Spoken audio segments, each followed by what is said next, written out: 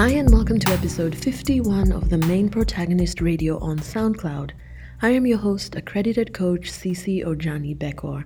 As always, thank you so much for listening.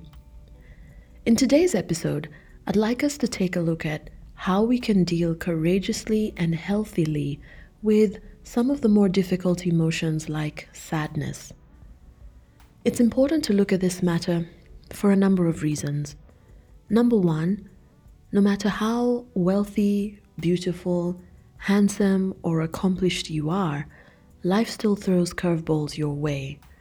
We will experience failures in life, perhaps in a marriage that ends in a divorce. In your work, you may be made redundant. You may be feeling dissatisfied with your job despite all the energy and effort you've put in.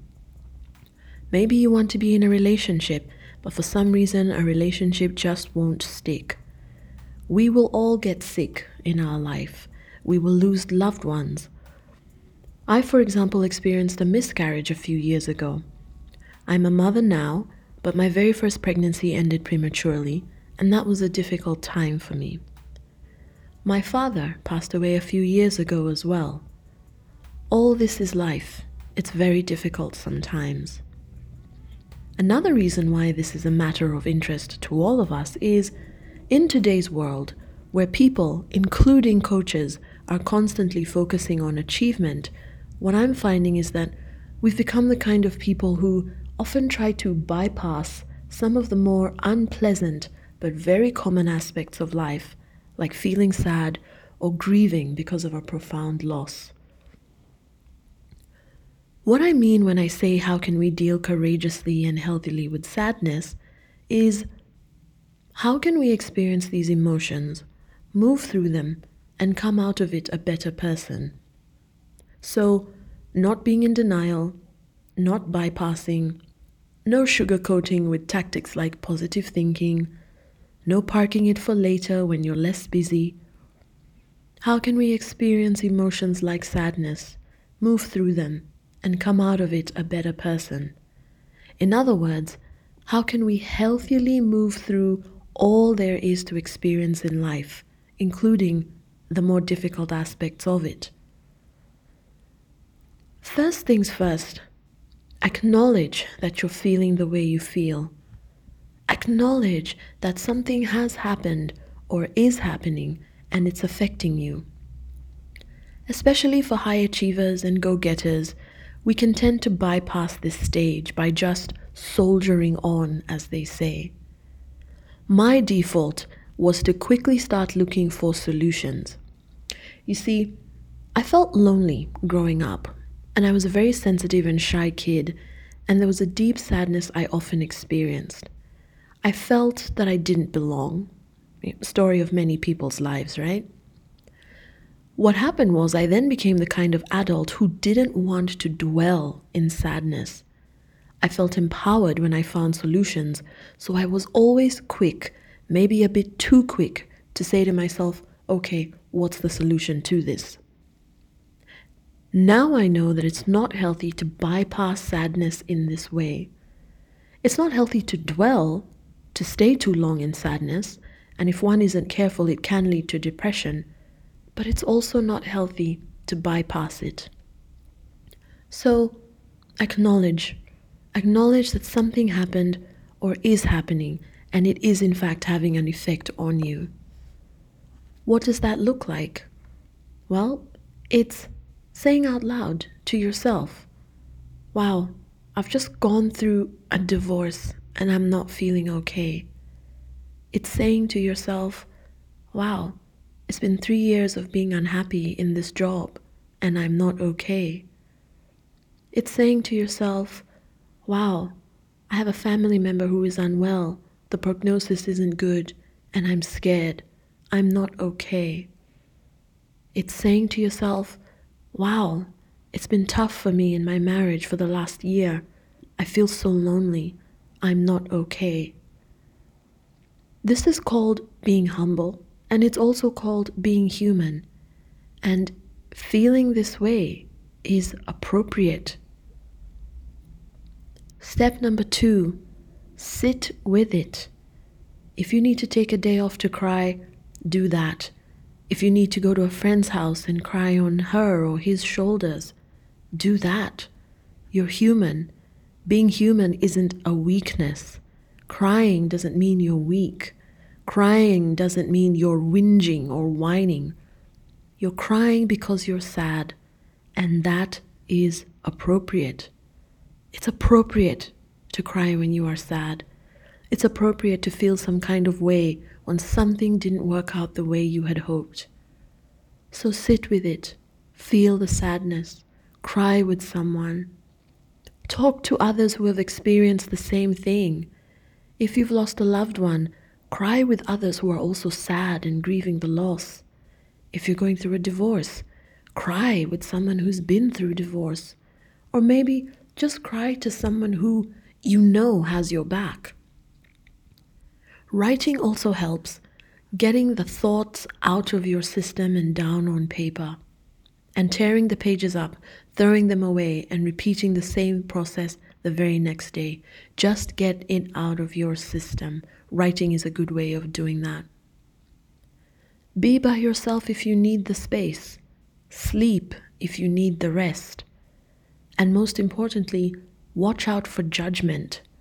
Judging yourself for being in a marriage that has become difficult, judging yourself for being a divorcee, judging yourself as being incapable because the business isn't going as well as you'd hoped. Judgment just slows us down. Judging doesn't help. Difficulties happen to everyone. Judging is futile. So when I say sit with it, feel the feelings, I don't mean judge it as good or bad, right or wrong. Just feel the unpleasantness in your body. Feel the tears as they begin bubbling up and allow them to flow. Exhaust yourself from crying. It's healthy. Just get it out. Sit with it.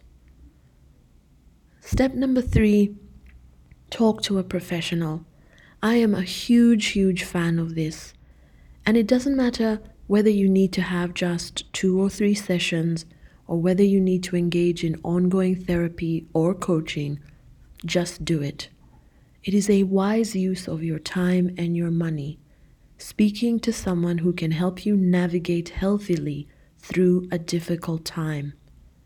If someone you love is ill, for example, speak to a professional about, number 1, your own feelings about it, and number 2, how to be of the best support to this person. I have clients come to me all the time wanting help to get out of the personal and professional rut that they find themselves in. And again, it's the wise thing to do, and it is appropriate.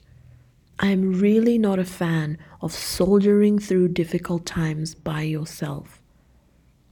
Now, there are some things that a counselor, psychologist, or psychiatrist is better equipped to handle than a coach. One of the first topics we cover when I was getting my coaching accreditation a few years ago was discussing the difference between coaching and some of these other modalities. And there is a difference. If, for example, a refugee was to come to me asking for coaching, it is my duty to ensure that he or she has had or is having sessions with a psychologist, for example. And in fact, a number of my clients see a therapist while also seeking coaching. It is appropriate. If you're in a marriage and you're going through a rough time, don't wait for things to get so bad before seeking help. In a marriage, the key thing is to get the help ASAP. Don't wait. Don't wait for your spouse to say, "I'm done," before you start suggesting that you go see someone. Get the help. My husband and I, for example, sought help from a couples therapist a few months after our daughter was born. We wanted support to navigate this change in how we relate to one another. We wanted help to figure out how to be as okay as possible with less sleep now that there was a baby in the mix. It was the appropriate thing to do. And you certainly can't coach your spouse, so it was also appropriate for me to recognize that my skills didn't cover this particular topic. Number 1, I'd never been a parent before, and number 2, It's my own marriage we're discussing, so I wasn't, in fact, an independent party in this. Get the help from a professional. Now, things can get tricky when it comes to how long we should allow ourselves to feel the sadness or the grief or the frustration. If we're not careful, over a long period of time, we can find ourselves in severe depression. Following the above 3 steps, and especially step number 3 of getting help, can mitigate this. Now, there are many reasons someone can experience depression. It's not just due to stressful life events. This is why that 3rd step is so key. Whether you do it for a short period of time or whether you do it for years, talk to a professional who can help you during a difficult time. So what have we learnt in this episode? Number 1, life happens to all of us. To think that some of us have it easy and some don't is really just an illusion. Everyone, even world-famous celebrities, go through tough stuff in life. No one, no matter how wealthy or gorgeous, is immune.